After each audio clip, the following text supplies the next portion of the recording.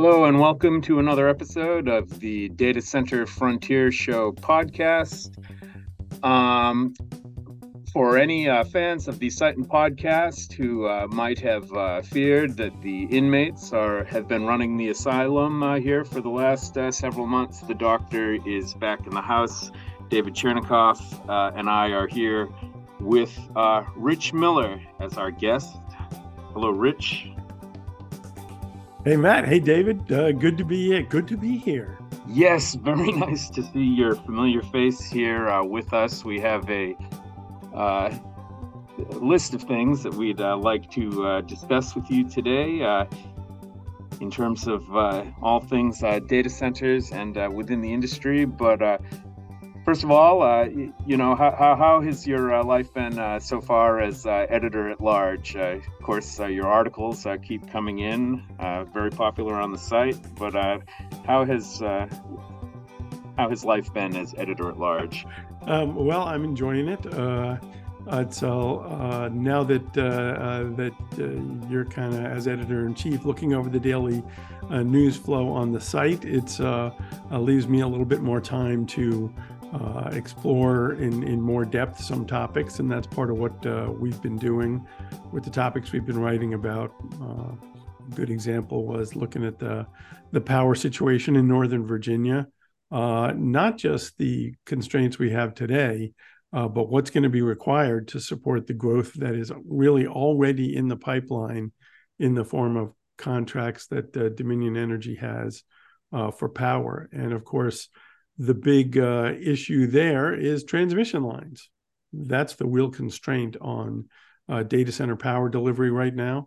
You can build local lines and even substations much more quickly than you can transmission at the regional level. But that's really where the bottlenecks are right now.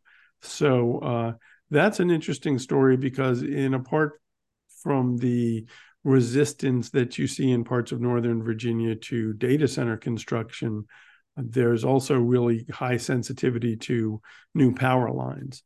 So a lot to unpack there. And that's the kind of story that I enjoy doing. It takes a little while to dig through the documents and understand all the perspectives on it. And, that's like the kind of thing we've been working on.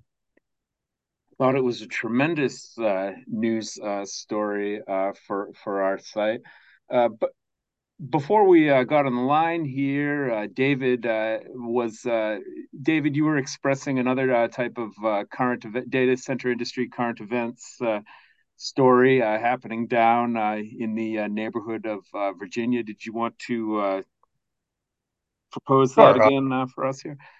Sure. I brought up some questions about aligned data centers pulling out of the quantum loop issues down in Maryland because of an inability to get approval for what they considered sufficient permission to install backup generators. They basically asked for the entire kit and caboodle. They asked for approval for their entire planned development rather than, as Rich pointed out to me earlier, rather than just starting with the permitted 70 megawatts they could have started with, and then built up as they went along. So the question becomes, is this really going to be the future of how large scale data center projects are going to have to be? Are we going to need to see more focus put on dealing with permission to build? It's not like you can do it and then ask and then beg forgiveness. And one thing I didn't bring up is, are we going to see a more structured data center lobbying effort on the local level beyond what, say, the DCC currently does? So to start with that last one, I think the answer is absolutely yes. As an example of that, just today, EdgeCore Digital Infrastructure, who I've written about recently, hired a full-time executive, senior VP level, to be their director of community engagement. And so I think the DCC, the Data Center Coalition, has been at work on some of these issues, but their MO is really to kind of work behind the scenes and work with local officials on helping them understand the benefits of data centers and work through some of the issues to deployment. I think lately they've started doing some public service, placements in local media to help the industry tell its story a little better. But I think we're going to see just about every data center company realizing the importance of, first of all, doing their research on the full range of permits and permissions that they're going to need to build these mega scale campuses. They're getting bigger. And when to your point, when you come in and ask for 168 generators, or you're talking about a 2,000 acre, data center campus, that's not something that all of these, local, boards have dealt with, whether it's at the supervisor level at the town or county, or the state level with things like the Air Quality Board that wound up being the key player in the Aligned drama. I think it's helpful to step back a little bit because I think this is an important strategic discussion about as data centers get supersized and campuses get enormous, they bring different challenges, and I think they require a depth of planning that's really seen with the situation here in Maryland. So the first thing to know is that Maryland was eager to have the data center industry. They specifically passed incentives that would make them more competitive with Virginia. They saw that Northern Virginia was getting super crowded. A lot of communities aren't keen on data centers, and they thought, well, hey, we've got lots of resources up here in Frederick County. Let's see if we can bring some of these folks across the river. And based on that, the Quantum Loophole team found this site. It's a former Alcoa smelting plant, aluminum plant there. So in a way, this is an economic development dream where you have a large company coming in, taking over an unused site that had previously been a huge employer, and now is bringing the new economy in atop the footprint of the old. That has involved some investment. I was at the groundbreaking for the Quantum Loophole campus there in near Frederick, and there were lots of local officials there at the township and county level, certainly, and they were thrilled to have them there and very enthusiastic about the project. As it's progressed, some of the neighbors, not so much. And there's been a lot of discussion. I do know that the Quantum Loophole team would go to community meetings. They'd spend a couple of hours talking with folks and answering their questions. Aligned was one of the first big companies to come in. Now, what's worth talking about in terms of enabling this kind of campus is it's not just, hey, we got some land, there's a lot of power here, everybody come in. The key element for a lot of data centers is fiber. And a key component, both strategically and from an investment perspective, is that Quantum Loophole needed to have a connection to the Northern Virginia data center cluster in Ashburn, in Data Center Alley, which is not that far as the crow flies. But to get fiber there, they wound up, boring a tunnel underneath the Potomac, an expensive and time-consuming project that they're in the late stages of now. That's a big investment, and all that was done with the expectation that Maryland wanted data centers, the local folks want data centers, and we've got the makings for this. They describe it as the vision as a data center city that's custom designed, purpose-built around the needs of these massive hyperscale developments. Well, as David noted, the challenge became when Aligned came in and had to ask for permission to put diesel generators at the site. They did ask for 168, which is, it works out to more than 400 megawatts of backup generator capacity. often people will, they might ask for, like the first phase of a project, Clearly Aligned wanted some clarity on their runway for the total project. And I think the Maryland State Board that was hearing the request for the generators pushed back really hard, even though the state supported it. The governor sent a letter of support for the Aligned proposal, and they wound up saying, "Hey, the final ruling was effectively you can have up to 70 megawatts, but beyond that, you have to follow this other process," essentially saying, beyond that, you're kind of more like a power plant than a data center with backup energy. I think one of the issues will all of this capacity ever be turned on all at once? And obviously, with diesel generators, that's a lot of emissions. So, the air quality boards are wrestling with, on the one hand, you have a large company that wants to bring in a lot of investment, a lot of jobs. The flip side of it is it's a lot of diesel at a time when we're starting to see the growing effects of climate change, and everybody's trying to think about, how we deal with fossil fuel generation. So the bottom line is Aligned pulled out and said, "Hey, look, this is just not working." The governor of Maryland, understanding the issues, at stake and the amount of investment that has already been brought there, says that he is working with the legislature to try and, I think the word they're using is create some regulatory predictability for the data center industry, because, if not, it's like that's a large development, and it used to be that 70 megawatts was was a lot of capacity. With the way the industry is going right now, that's not so much. If you're a poker player, they call that betting on the come, betting on the fact that everything's going to be aligned when you get to the point where you need it. And for the data center industry, that's pretty much been the case. That they made their investment, things fell in line, the government got in line, everybody decided, oh, yep, data center, great idea. Do you think that the industry as a whole now is going to have to rethink their approach to this? Are they going to have to get everything permitted, all their ducks in a row before they stick that first spade in the ground? Well, look, I think one of the things that's definitely going to happen is that it's going to, look, there's a lot of factors that go into site selection. You're looking at, land, fiber, power, the regulatory environment around it, and whether there's going to be local resistance has become part of the conversation, and rightfully so.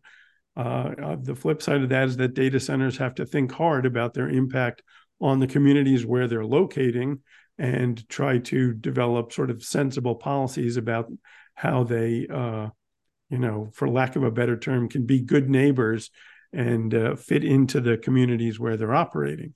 But I think, if you're building a really, big ass data center campus somewhere, right now, you're going to think about what the backup generation options are and what the attitudes are going to be when you seek permitting for these, because right now there's a growing number of options with diesel, with sort of a cleaner replacement fuels, which is probably the first step of moving beyond diesel. But the sort of next level of internet scale backup power is really not quite, ready for prime time in terms of scale and cost. We're getting closer to some of those solutions. But for right now, diesels are going to be a part of the discussion. And that means that you've got to think about what happens when you ask for a bunch of diesel generators from whatever, board is approving those. Hey, Rich, as long as we're talking about these kinds of issues down in that neck of the woods, can we take it back across the state line into Virginia and get a refresh of your thoughts on the Prince William Digital Gateway situation, which, as you noted to me, is headed for a rezoning hearing? Sure. So for those who aren't familiar with the Digital Gateway, this is one of the most unique proposals in the history of the data center industry. It would be the largest data center project ever proposed. I think it's at about 22. It's over 20 million square feet of capacity between QTS data centers and Compass data centers. But this is, and of course, it's become an enormous political hot potato. It's the first time where we've really seen data centers on the ballot in local elections. And I can talk more about that in a second. But the context for that is that this was a situation where, it's not a master plan business development by some large developer. This was 200 local homeowners that owned land in Prince William County, all got together and say, hey, let's sell our land to the data center industry. The reason they wanted to do that is because the land values in Prince William County have been driven higher by data center land acquisitions and land banking, just as previously happened in Loudoun County and particularly in Ashburn.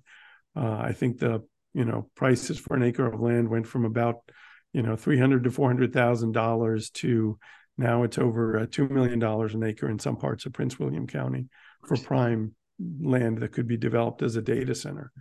So this was a bunch of neighbors getting organized, getting together, asking the county to approve this. It's 2,000 acres of land all told for data center development. The issue is that this was outside of the area that the county had designated the data center overlay, which is a little further south in Prince William County. The challenge for the data center industry was that the properties that were remaining there are smaller, and now people want 2,000 acres sometimes for their data center developments. One of the hot button issues here has been that the land is right next to the Manassas National Battlefield, where the second battle of Bull Run was fought. So it's very sensitive in terms of its historical ties. There's a lot of concerns about, it's a lot of open land, or it's an area called the Rural Crescent that used to be set aside for, 10 plus acre plots, theoretically for farming. I think a fair percentage of the homeowners there are, folks who have some money and wanted to have, big, large houses on large plots of land. So there has been intense back and forth about it's become very controversial. A lot of heat from an array of local environmental and community organizations have been campaigning really hard to deny the applications, or to fight the applications. The process required an adjustment to the whole master plan for the county, and between that and the planning process, it's given us a sense of the political dynamic, which was that the Board of Supervisors in Prince William County approved the master plan change, which was sort of reflective of support for the project, by a 5-3 vote. So it seemed like there was a lot of support there. What has wound up happening is there was an election November 7th, but even in the primary before that, the woman who had been the chairman of the Board of Supervisors was voted out of office and lost to a candidate in the primary who had come out against the project and against data center development in general. So now we're in a situation where, there's been some political support for folks who want to slow down data center development, and particularly this project. But in the meantime, the existing board has a lame duck session through the end of the year, in which they are apparently going to hear the key rezoning applications for QTS and Compass for this. So, it's an interesting study in, this is a project that's been in the works for a couple of years now. And the developers, QTS and Compass, and some of the landowners are like, hey, what's your process? Do applicants get a timely hearing on these kind of things. Meanwhile, a lot of the community groups and environmental groups are saying, let's wait for the new board, particularly since some voters clearly aren't keen on data centers, and let them make this decision. So, I think a lot of folks think that this December 12th hearing might follow the sort of voting template that we've seen in earlier discussions. It remains to be seen whether any of the supervisors are going to rethink this. The Planning Commission recently suggested that they held a hearing and voted that they're going to recommend that the supervisors deny the rezoning applications. Yeah. Effectively, they're saying, hey, there's still not enough questions that have been answered. So do you think the project is in doubt? I mean, is it an if not when? Or, I mean, if you could look in the crystal ball, or is that why it's a story? Because we don't know what's going to happen. Well, I don't think we know. I think there's some folks have expectations that the current board might still pass the project, but if they do, clearly the folks are going to look to see if they can still unwind that in the next phase of the process. Might be difficult, but the hearings for both the Planning Commission and the supervisors have literally been overnight hearings. There was a 24-hour hearing for the Planning Commission. There was a 17-hour hearing for the supervisors. So the folks, the depth of commitment and resistance is pretty significant. Yeah.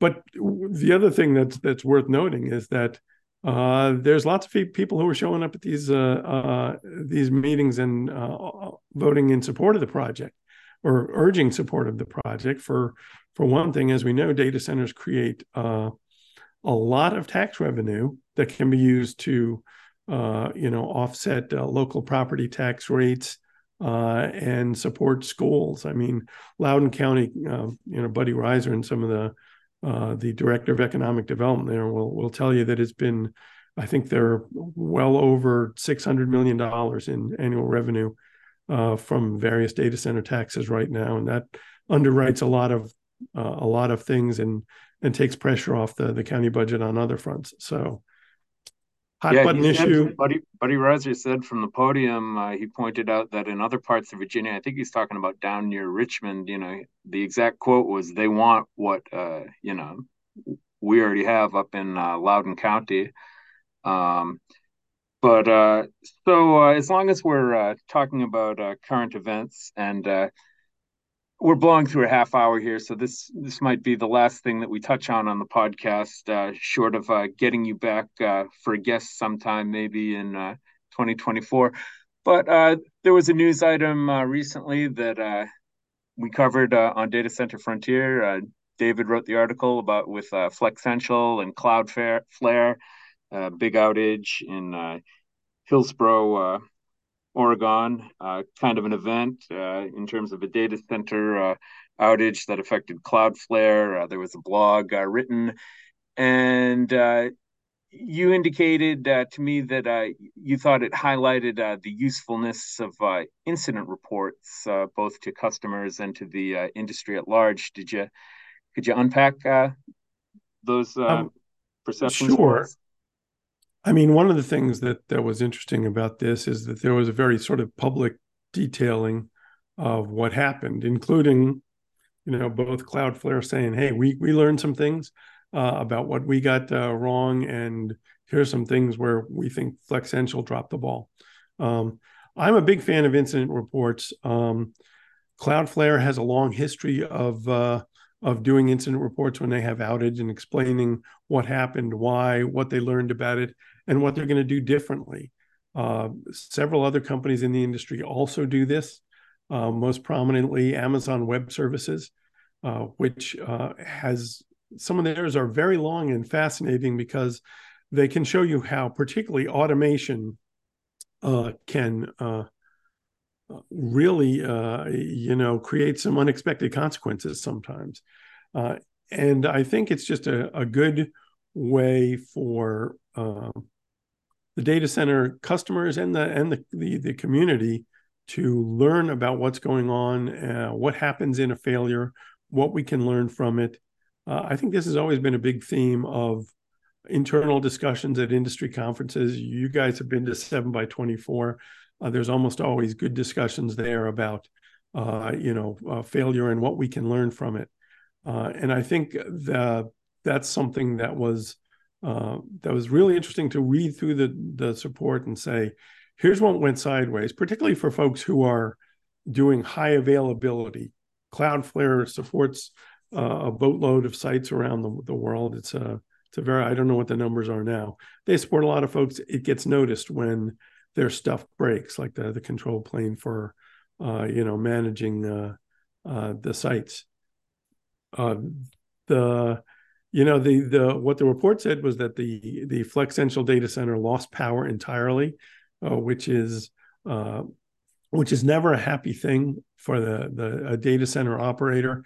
I don't think Flexential has indicated that they're going to do a similar sort of public report. But I think one of the interesting things that came out of it is like, when you have sophisticated customers that are, David made the point that you got to test everything, you got to know your high availability mode, and you really have to understand what's going to happen when things start to fail. I think one of the things this highlights is sort of the need for communication during incidents. One of the things Cloudflare said is, hey, we had a utility feed fail. Part of the facility was running on generators. We didn't know about that at the time. And if we had, we might have thought of doing something differently with the most critical parts of our operation. Usually large folks will think hard about their networking operations and what can be moved, can be shifted elsewhere to help prevent the kind of outages that wound up happening. So I think that's one of the most interesting things that can come out of these kind of reports. And Cloudflare certainly said that they're going to request different sort of procedures when there are sort of partial failures, I guess you could refer to it. And it's something for data center providers to think about too, is maybe not all customers are created equal in this venue, but when you have folks who are doing high availability things where they can shift workloads elsewhere, is what sort of scenarios should they be notified about when they might have the opportunity to do so? Because letting people know after the whole facility has failed kind of makes it hard to you can't move much then. Tough situation. David, since you wrote the story, any follow-up, anything you wanted to put in there or ask of Rich on this deal? Oh, I think you're on mute. I'm both on mute first. I think Rich made the obvious point. No matter what kind of policies you put in place to prevent this kind of thing, if you don't test them completely, you're going to have a problem.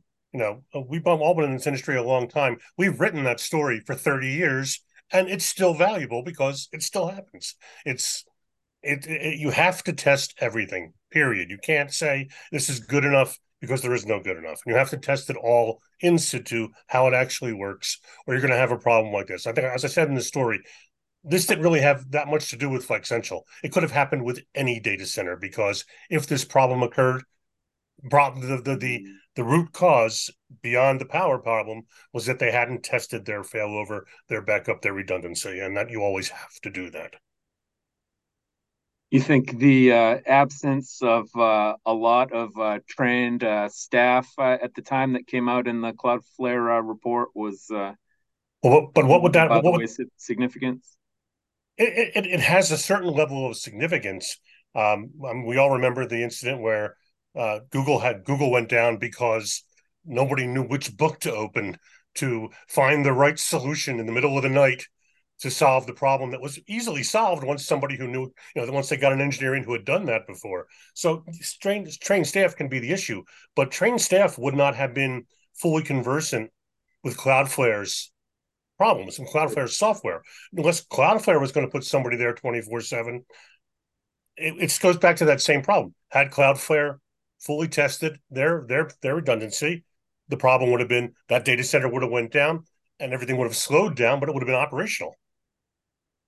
Yeah, and I And think so, that go ahead, Rick. no, I was gonna say I've seen those books that they go to the knock when they are trying to figure out something, and look, I think the question for both levels of providers is, are you delivering on your promises, and what do you need to do to ensure that you can, and when you don't, and let's face it, stuff breaks, stuff happens, and the data center industry, I think, is fascinating because people really think about failure modes and what happens, and customers need to do the same thing. I mean, and to David's point, when Amazon has a failure, they always point out, "Hey, we've got this availability zone set up, and you can use this, and here's how."